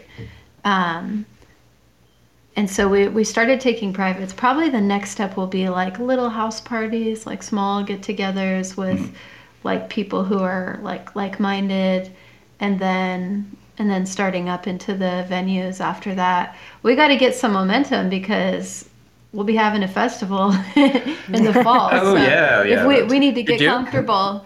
Yeah, that's the plan. Which festival? This Natural? was the one that No, we this were is- gonna come, possibly, like in Yeah, and then everything. 2020. Yeah. Everything shut down. It's called Tango on the Rocks, and it's That's the the one. best festival that ever has been or will be. Sure is. Sure is. Of course it is. There- Shameless plug there. It has to be. Yeah, so we're right at the beginning of figuring out what that's going to look like. It's always amazing when you go into festival organizing, just how much everything is dependent on what venues are available to you. Of Like course. last year, or not last year, but the last time that we had the festival, it had been our plan to host a series of classes, like I think like 6 or 10 classes over the weekend, at a nearby middle school. And they had electrical problems, which they informed us of on the Thursday before the festival was supposed to start, and told us that we couldn't use the space. So I fixed it by going to our local gay bar, and they were Charlie's. They're right across the street from us, and asked if we could teach classes there. And they provided us with water bottles and energy drinks and really low lighting and some people. Romantic. It was a Romantic. really. It was like it was a very interesting venue, but it ended up working out. We ended up Yeah, it, still it, doing it worked out okay. So how did you guys start becoming more involved in the community in Denver? And did that start first with the classes, or did you first start more DJing and being part of the events? Which came first, and then how did you move into being involved in the festival? And then, because you guys were also involved in the May Festival in Denver, and then Yeah. now this festival. So give us a Yes. little history on that. So that year, the year that you guys came out, that we had you at the festival, was the May one, right? Yeah. And so that year we organized the May one and the September one, so Labor Day and Memorial Day, and we ended up deciding to just keep one, and we kept Labor Day. I see. And so we've been doing that one ever since, and it's just been growing every year, and now it's an unstoppable beast. Yeah. But before that, we've both been teaching local classes, and I believe before that, I think you DJ'd first before. Yeah, I started DJing in 2007. And so, it's like DJing just all over the place in Denver and Boulder. And I actually started teaching consistently in Boulder when Nick Jones moved to Denver and gave up the class that he'd been teaching in Boulder for several years. So that was kind of where I got my start, teaching regularly. And you guys How were in was Cleveland. that first? Oh, Sorry to jump in. Continue, Chico, with your line of questioning. well, you were taking it to a different place, so I will continue. How was the first teaching experience for you guys? Like, in terms of how you felt, how did it feel to build The your first class? The first time we taught a class together? It doesn't have to be together. It could be the first time you actually started teaching tango. I mean, for me, the first time that I taught tango was at my like my college club. I think they didn't have a teacher one week, and I'd been dancing for 2 years, so I was basically an expert. And so I gave a lesson to the group, and I'm pretty sure it was a total disaster. And luckily, I don't remember it now. So yeah, that was those were heady times. Did you feel like, I don't really know much, but I'll do what I can? Or were you feeling more like, oh yeah, I know this stuff and I can take Oh care yeah, of no, this? I was like, oh yeah, I'm a badass. I'll teach these poor people. You fool! Yes. Little did you know. Yeah. How about you, Jessica, when you Well, started? John was already like an established tango teacher, and I was more like a good social dancer, but I was teaching more like blues and swing at the time. So when he asked me to start teaching with him was pretty much right after we started dating. He was teaching by himself, and it was really interesting because at first I was just like really like, oh, this is fun, la la la. And then all of a sudden I noticed everybody in the community is like watching me, and there's like a really different culture here. This, I'm not in American land anymore. I felt like this huge fire, like teaching really drove me to want to be as good in my own movement as I could be. Yeah. Like it, like I'd say like, yeah, I was working really hard at that My time. first time, That's how I felt too. Yeah. my go first ahead. time teaching, I got a call at Empire to sub. So it was kind of like out of left field, and I paced around on 25th Street, back and forth. I might even have called you, Chico. I called somebody. I was freaking out. I'm like, oh my god, No, I'm not gonna me. teach a class. I'm gonna teach a class. And then finally, that was like an hour before the class. That was very last minute. They called me. Anatina Luck couldn't make it. And I take the elevator up, and somebody else who teaches tango was standing there. And I came in, and Reba was like, or I'm like, I'm here to sub for Anatina. And Reba's like, oh, no, no, no. I called so-and-so because, you're not, it's true. Ready. Like, I've probably been dancing tango for 6 months. And I kind of left feeling like really rejected and like way more relieved. Because I was not ready. I was not All ready. the feelings at the same time. Exactly. Hello, guys. But Hello. Marcelo. Marcelo Gutierrez. Do you guys know Marcelo? Jessica? John? I don't think that we've met. I don't think we've met. Marcelo is like our Ed McMahon to Johnny Carson. Exactly. Exactly. I am. A pleasure to meet you. Yeah, likewise. Pleasure. Yes. So We missed you, Marcelito. we miss you You've too. been slacking on us. Everybody's got a life again. Yeah, you missed 2 weeks within the last year. Yeah. Yeah. I was kind of busy with my hands. I see. That's good. That's good. Sometimes or not. According. Talking about the story of teaching, you know that I never wanted to teach when I started. My idea was never teaching. And Yeah. Oh, really? No, That's why you're a terrible teacher. I am horrible. Or probably my least favorite teacher. That's why we've been have to studying keep- with you for years. That's why I keep taking your classes, just to remind myself what bad teaching really is. That was really fun because in that time when I started there in the last century, 1 century ago, the teaching was not like a profession. I mean, nobody was making money with teaching. The money was making was through shows in Argentina, right? And in that moment, the tango teachers, they were like not really popular. It was not something that anybody who started tango was dreaming of. Right. And everybody was working really hard in order to go to different tango shows, like Forever, like Tango Pasión. There was a bunch of shows. So we were like training really hard to work in that because there was money. There was dollars, euros, traveling, and all that kind of stuff. So I remember that I was training with my partner, with my girlfriend at that time, some jams, and I don't remember that. And a couple was looking for an outside, said, "We want you to teach us." And we were like, "Who? Us?" So that was the beginning of teaching. So I still remember.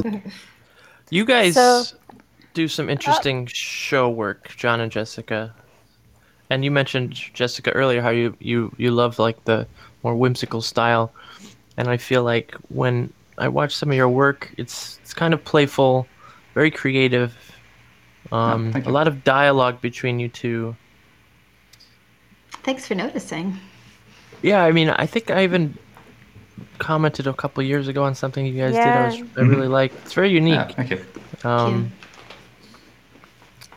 I don't know what else to say. I appreciate it. We get this like salty, cheeky feeling sometimes, and What we does like to that have mean?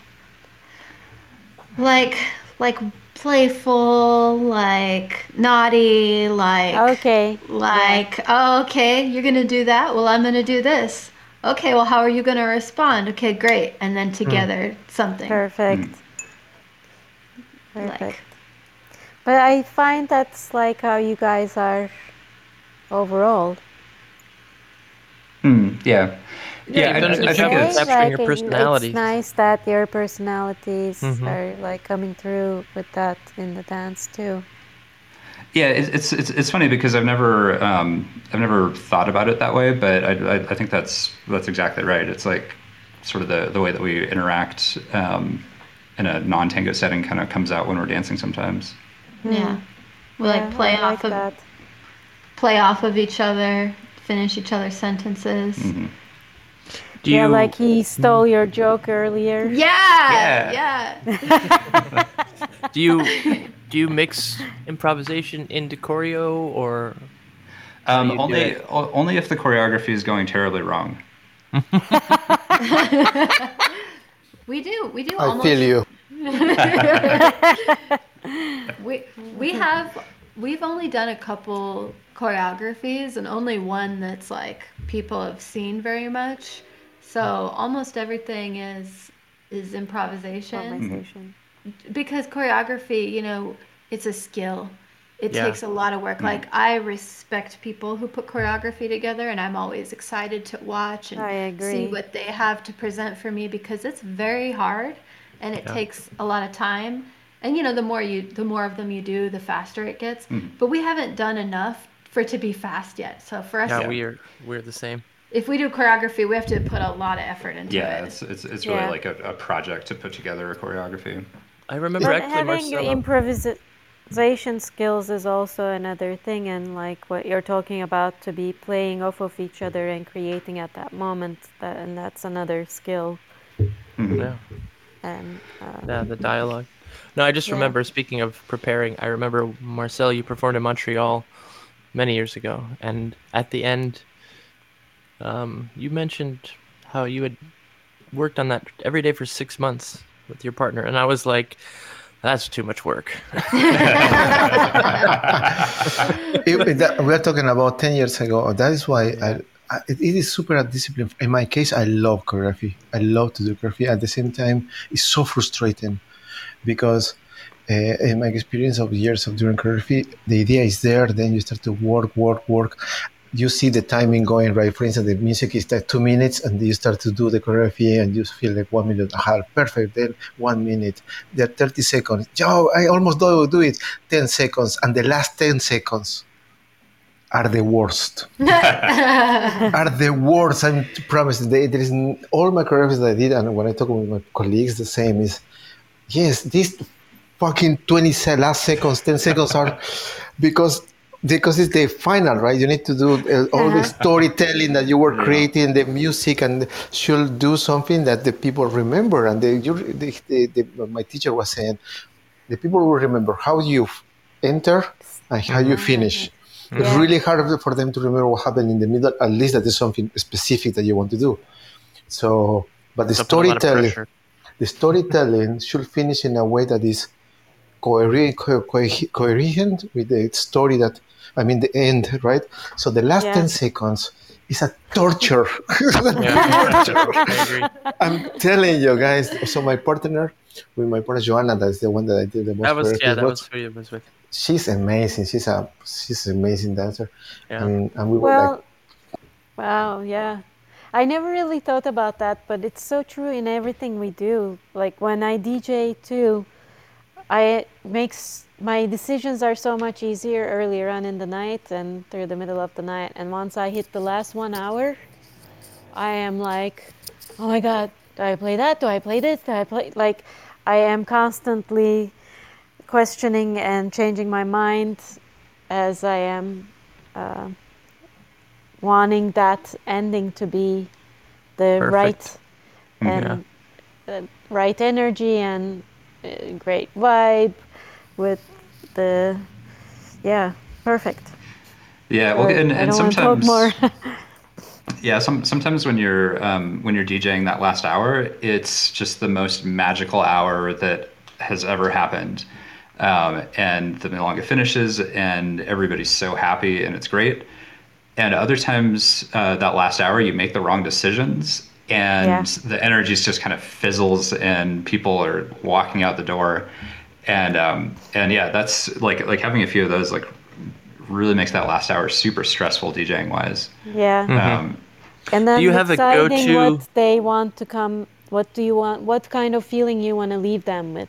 Like, do you want them to be at the top of the energy where they want more, or that you wind them down? Like, that's the So other. something interesting I just learned recently is that music from the mid to late 40s tends to end in section B. And section B tends to be the more dramatic part of the song. And music from like D'Arienzo in the 30s to the early 40s ends in section A, which leaves you on a higher mood. And I never thought of this before as a DJ until I learned this a couple weeks ago. But Wow, my that's question, yeah, it is. It's very That's interesting. interesting. I've been doing a lot of online classes with Horacio this past year, and it's always mind expanding his musical stuff, Yeah, he's a theories, beast. and knowledge. But I wanted to ask you, do you have sort of a when you DJ? Do you start the same? Like I generally start with like D'Arienzo instrumentals, or I definitely start with like a higher energy first hour. Yeah, I usually start a little bit sort of like easier and more rhythmic for the first hour. Yeah. And then and then it'll kind of go off into other places from there. I find that if I go with like my go-to Tonda for the first one, that it tends to feel like a little bit stale sometimes. So every once in a while, I'll start with like Biaggi from the 40s as like the very first thing, and I'm like, all right, let's see what we can make happen. And so that's it's kind of interesting for me to like intentionally mix it up and not play stuff that I would normally do as the first one, because then it's like it sort of forces me to consider the room a little bit more carefully. I always get excited. It doesn't happen often because I don't have a lot of money. But when I get a new computer, I'll like transfer my music over, and I don't know how to update iTunes. Like a lot of people, they can import their libraries and all this. So basically, I start from scratch again, organizing libraries. And I might even do it intentionally at this point. I don't know. But it's kind of cool because, like I said, I sort of start from scratch, but I have more knowledge the next time around. So I can dig a little, not deeper, but Deeper. Yeah, probably not deeper necessarily, because I'm not trying to get more sophisticated. I'm just trying to be narrow in fast. I can narrow in faster what I want and what I don't want. But it's also scary to DJ from new equipment, like a new computer with not like thousands of pre-made old playlists and Tondas, but just a few because you haven't had the time after 5 years to do that. I have a question, guys. Yeah. Because after the COVID, and when we are going to come back slowly to online, how the DJ will change? How do you see it going? Be a little older. No, what I'm saying, because I first of all, I went to a Milonga in Buenos Aires and before coming here, and the sensation was that I didn't feel the same I liked for this setup, like 3-4 Tanda. It's kind of old, and then I went to a party here in DC that they are having a dance bubbles, and they brought a DJ. DJ is a guy who is DJ, and he tried to repeat this concept of Milonga, and it felt so out. So I'm thinking, how will be the way to DJ? I think probably everybody is going to be out of shape, and so it's going to be on the slow side. Everybody plays slower songs.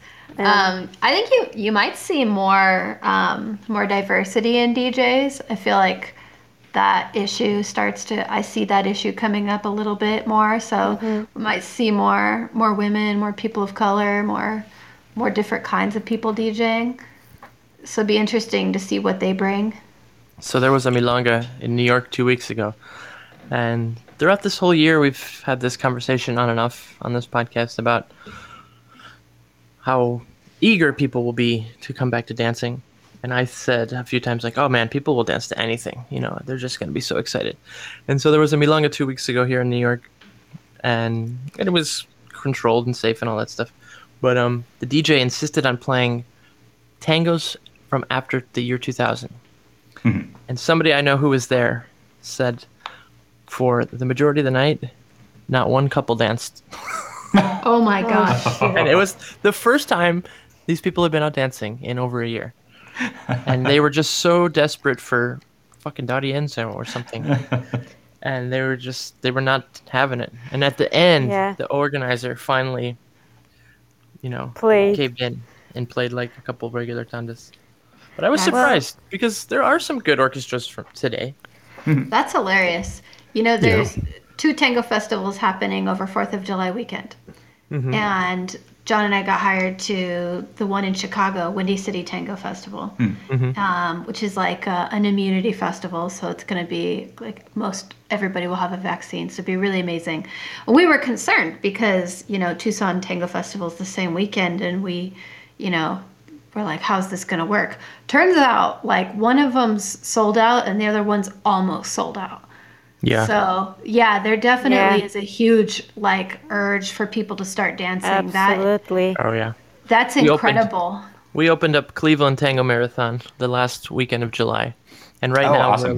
we're allowed 60 people at the venue, and within 5 minutes we filled 60, and I took the button off the website and 61. So I put a form to join a waiting list, and we have I think 80 on the waiting list as of today, and it's April 14th.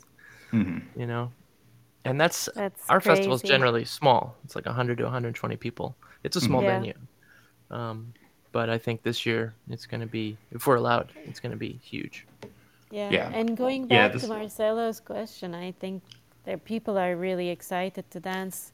And there is a part of me, you're right, Marcelo, like they may want a different format, but at the same time, I think some people are just going to want the familiarity of things.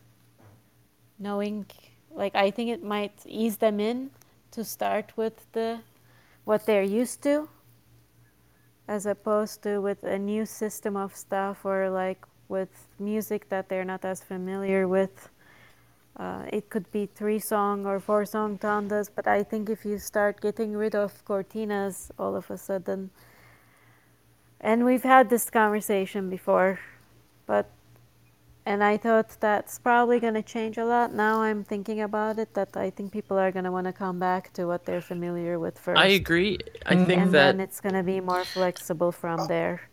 I think had things not stopped, we might have changed them slowly because people might have gotten bored or used to it. I don't know, but I think you're right. Like I think people are going to want to come back to something that feels comfortable and familiar. the sensation that I got in the places that I went, it is that I feel that format will come back, will be changed because the setups that I am having these meetings are houses, are not milongas.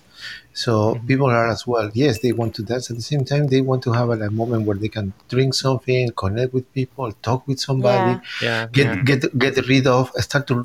One friend of mine is saying, "I'm so nervous." And I say, "Why?" I never a long time without so many people. And we were 8. They were like, I have so many people here around me. Like the social anxiety. So bring more longer cortinas that are more chill for to help the people to rest. Yeah, that's a and good then idea. and then come back to dancing again. I feel that is Yeah. the not so long tandas. Guys, something that 3-song tandas was what I was thinking instead of 4. Yes, like, or so just people 3 change to- more, but not 2. Like 2 wouldn't go, but 3 definitely not 4 songs. Shit. Yeah, That's at the Carlos's Practica last week, it was 3, and it was Yeah, three. I mean, 4 songs now sound like a long-term relationship. Now it's like wow, like wow, I'm going to get married with this Exactly. person. Well, it's not even with the person with your feet. It's a long-term relationship you didn't have for over a year. This is what I'm saying. So this is what I feel. I don't know in a place. I don't know in New York what's going on, but here in DC, and it's something that I love is I feel that the milongas here will come back. Or many places in Argentina the same. With these big houses, will be group of friends coming together, dancing, and this kind of format will Yeah, be that's the new happening one. here too. Like more chill music and women to talk, and then other short tanda. I agree with the playing longer cortinas, and actually that's something we do when we organize is tell all our DJs not to cut their cortinas, but to have live songs. Because if it's a good song and a lot of people get up and want to dance, then we want them to be able to dance because it's a party, and we want to have we have the exact same philosophy. we want to have a fun Agree. party. And I think it can be really easy to take it too seriously. So if we played 2 to 3 minute song in between each time, like it would still be a fun night. No one would die. Exactly. Well, I play like a minimum minute cortina, and when I DJ on the road, which I don't do often because I feel much more comfortable in my own community, I get the weirdest looks when the cortina lasts more than 20 seconds. People, they're not used to like an extended, even it's only a Especially in minute. small communities. Yeah. Yeah, it's so crazy in Argentina. There is some places I remember, like because of the name Sunderland. Remember? Do you hear about Sunderland, guys? I heard Sunderland. it's gone now. Yeah. It is one of the most traditional tango places ever, and the cortinas were lasting 2 minutes. And nobody was freaking out. I don't know why around the world this come like 10 seconds. Like, oh my God, you're killing tango! You're killing tango! What's wrong with you? People, it's like they're trying to do a reenactment, but they're taking it serious, like it's religion, and they don't know what actually happened. Yeah, they don't know what the religion they're following is. Yeah. They're doing a religious reenactment from a place and a time they've never been, and then becoming emotional if it doesn't go just like that. Yes, Because like some guy from Pittsburgh once told them that this is what tango is or something. It's all based on that. Sorry. Go ahead. There's something that is totally true. Like when I feel the emotions going on in these looks that, like Adam was saying, but not just in New York, in different places, I see that. But have you been in Buenos Aires? How it works? No. So how do you know that in Cortinas? No, because somebody told me. No, man. In the 90s, for instance, when again coming back to I feel like an old man. There were no Cortinas. There were like You are complete an old tandas man. the complete tandas. Thank you so much. I love you. ¿Sabes? and there was tandas of foxtrot, of salsa, of cumbia. There was chacareras. That was the cortinas in that time. I don't know what the 20 seconds cortina, and they cry. Yeah, and I think we need to I want to play cortinas where we always play that stuff that moves you. So you're not actually stopping to dance, maybe you're conversating, but your body is excited, pulsing. And now I feel people will get up if they know swing, or if it's a song that they connect with, they might dance alone more too, because they've been dancing alone for over a year. That's a good point. You might also see that happening more.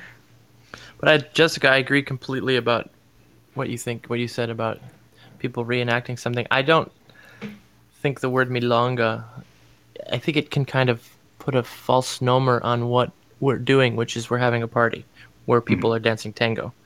And when it's called a milonga, to some people, they like we're all saying, it kind of becomes this formulated thing, and we've spent our lives trying to make the party the main thing, Okay, so what you're saying is that we need to call it a tango fiesta. Yes. Agree. Yes, I was going to say tango party, but Fiesta is more awkward. I agree with Jessica. Tango party is so gringo. We need Durango Fiesta. Could it be a fair? Tango fair. Fiera. Is fiera fair? No, Marcela, in Spanish? no, fiera no, sería feria. How do you say fair? Feria. That's cute too. Yeah, tango. In my What did you say? Tango festival? Fiesta. Tango Fiesta. Fiesta forever, and it should start with that song. Yeah, totally. The historian one All night long. All night long. in the talk that we had with Kata in Tango Spheres, the historian, she was bringing that exact background that tango, according to the records that they have, was a natural consequence of the response of the poor people to the big festivals that they have, the rich people in Buenos Aires. So rich people in Buenos Aires, they have these kind of parades, and the people couldn't afford this kind of stuff. So tango started to be the parade of the party of the people that. And everyone, I was telling a story. I always share this story that she shared with us. There was a group in Buenos Aires, and in that time there was a group of fanatics of orchestras. So it was not just somebody who liked the orchestra. There were fanatics, people who were following these orchestras, different. And inside these fanatics people, there were people that were like with knives and people that they were like cool, right? So there was some story saying that I think that was Canaro, one of these orchestras were playing, and one of the part of the hooligans started to scream that they want him to play one song again, repeat the song. Another part of the hooligans was saying no, that he let him play whatever he wants. So they started to have a knife fight in the middle of that to ask the DJ the orchestra to play the song again, right? That was. Yeah, we'll try and bring that back as much as we can. I'm not sure how successful we'll be, but You could teach some knife fighting classes. We're looking for, a new teacher. yeah. Were you Keep guys at lots the of- Mercury the one year when Luis Bianchi dressed up like a police officer during one of the festivals? Oh yes, I remember And he made that me do very bag well. ochos or something between cones. Oh my Yep. God! Yes. Yep. Oh, I missed this. This is sad. Yeah. So you need. Yeah, That was hilarious. We need You to do a could fun put event lot together, of guys. Plastic forks around the room to entice people to have. I had fights. an idea, one like a made up festival I never did, which would be the Great Tango Olympics, and it would just be like a bunch of weird tango games and like some dancing. Love it. Yeah, that And sounds there'd good. be like trophies, for the winners and a lot of drinking. yeah. We attended Fantastic. something like that, That was- without the drinking back in well, San Francisco many years ago. Yeah, They did like at the tango San- games Mm-hmm. where like the Carlos and exchange. Tova had to dance. Like Carlos had to keep his foot in a bucket while Tova had to keep a rose in her mouth, and then they had to switch the rose and the bucket at the same time. for the other person. There was one where they had a bell and bubble wrap. And they had to play were the song on the making- bubble wrap. Yeah. And with the bell. Yeah, Yeah. it was interesting. Yeah, that was Lots a of long time ago. Good games. Yeah. There was one Rebecca Dance with Rebecca, and they always have to be on the line, so That was cool. that was Yeah. cool too. Yeah, I want Well, to get guys, the people It's a good idea. involved. Yeah, we should do a fun event together. Yeah. Yeah. Would you promote the games earlier so people are practicing, so it's like real Olympics? They come. I like that. Depends on the game, but yeah, Yeah. let people know. The Like rules and the game ahead of time. we could see like who could do the longest Calicita or Colgata until their partner Flies. quits. Except the leaders are Or the throws ones up. doing Yeah. doing the Calicitas though. Who can lead their leader to Calicita the longest till one throws up? I love that idea. Yes. Or the who can do the most ganchos in one. Yeah. Every single one of these suggestions, all I keep thinking of is Nick. Yeah. Oh my actually, God, that's- that's true. Nick is going to be the gold medalist of all these. I know. We're gonna have to make him a judge. It's the Yeah, only. that's So definitely true. very fair. It's so true. It's the only fair way to do it. It's true. I love it. Well, we're going to wrap it up, guys. We appreciate your time. It's getting late. Now it's, 10 to 11 is late for us. Oh yeah, that's so sad, isn't it? Yeah, Not it's really. But But yeah. Well, thank you guys so much for having us. It's This been was super it's super fun. fun. oh, thank yes, you it guys. was great I- connecting again. I really had a blast when we came to visit you guys in May. I mean, I know we weren't visiting you guys; we were working, but I did really enjoy spending time with you Same guys. here. That was fun. Yeah, And likewise. I had my first edible with you guys. That's why it was so much fun. Yeah. It's that Oh yeah. mile high hospitality. Yeah. Alrighty. That was the only place at the time that allowed for, I think, legal edibles. Yeah, now Yeah, it's, you guys are definitely like kindred spirits in the tango world, clearly. So we would love to collaborate and do something with you guys sometime. I think it Yeah, would be a that real would blast. be fantastic. we were. I suggest John- Chico. John, you- Adam, Even though I called you old, huh? hashtag just saying. Before we go, you were in Cleveland not too long ago with Alberto and Michaela.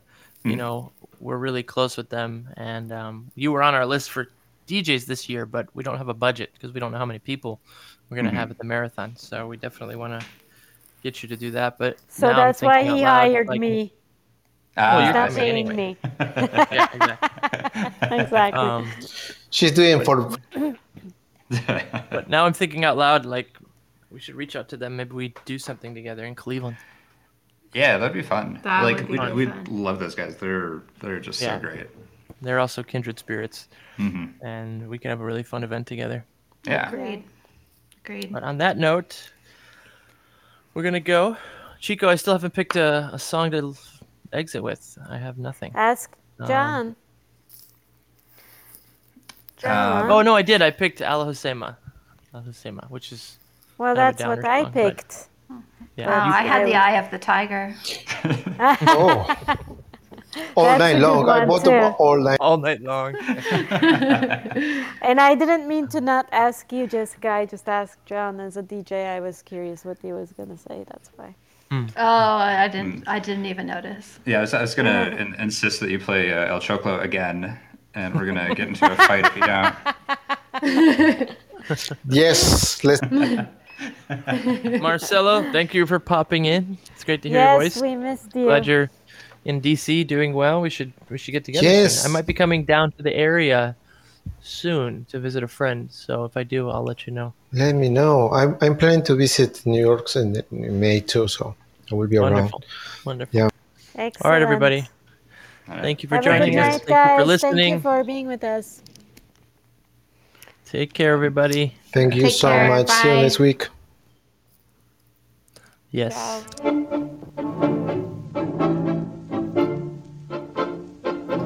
Thanks for playing this Adamo.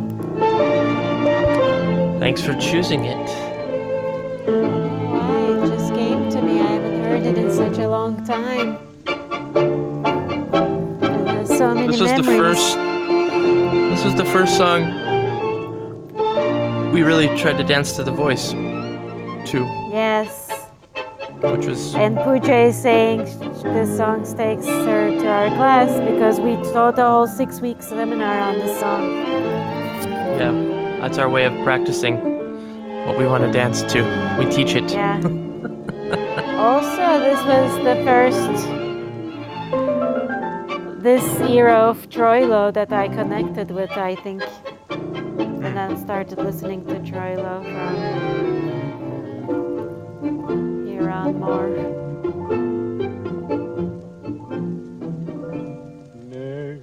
cumba que zumba el tambor. Ha muerto un moreno y ha muerto de amor. Triste retumba, retumba su son.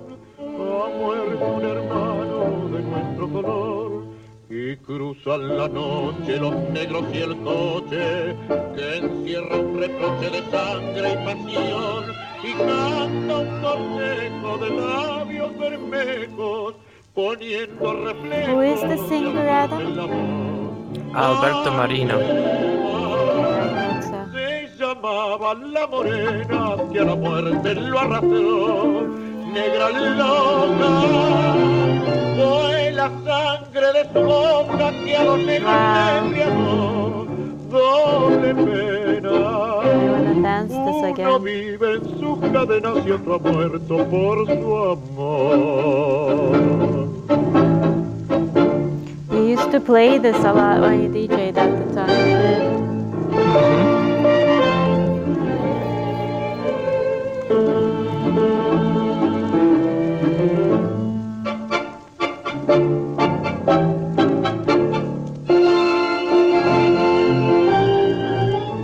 La hoguera del canto se ha ido apagando con llanto llorando y el fúnebre carro se hunde en un barro de sombras rodando. Have a good night, everybody. Good night. Good night, Chico. Ciao. Ciao.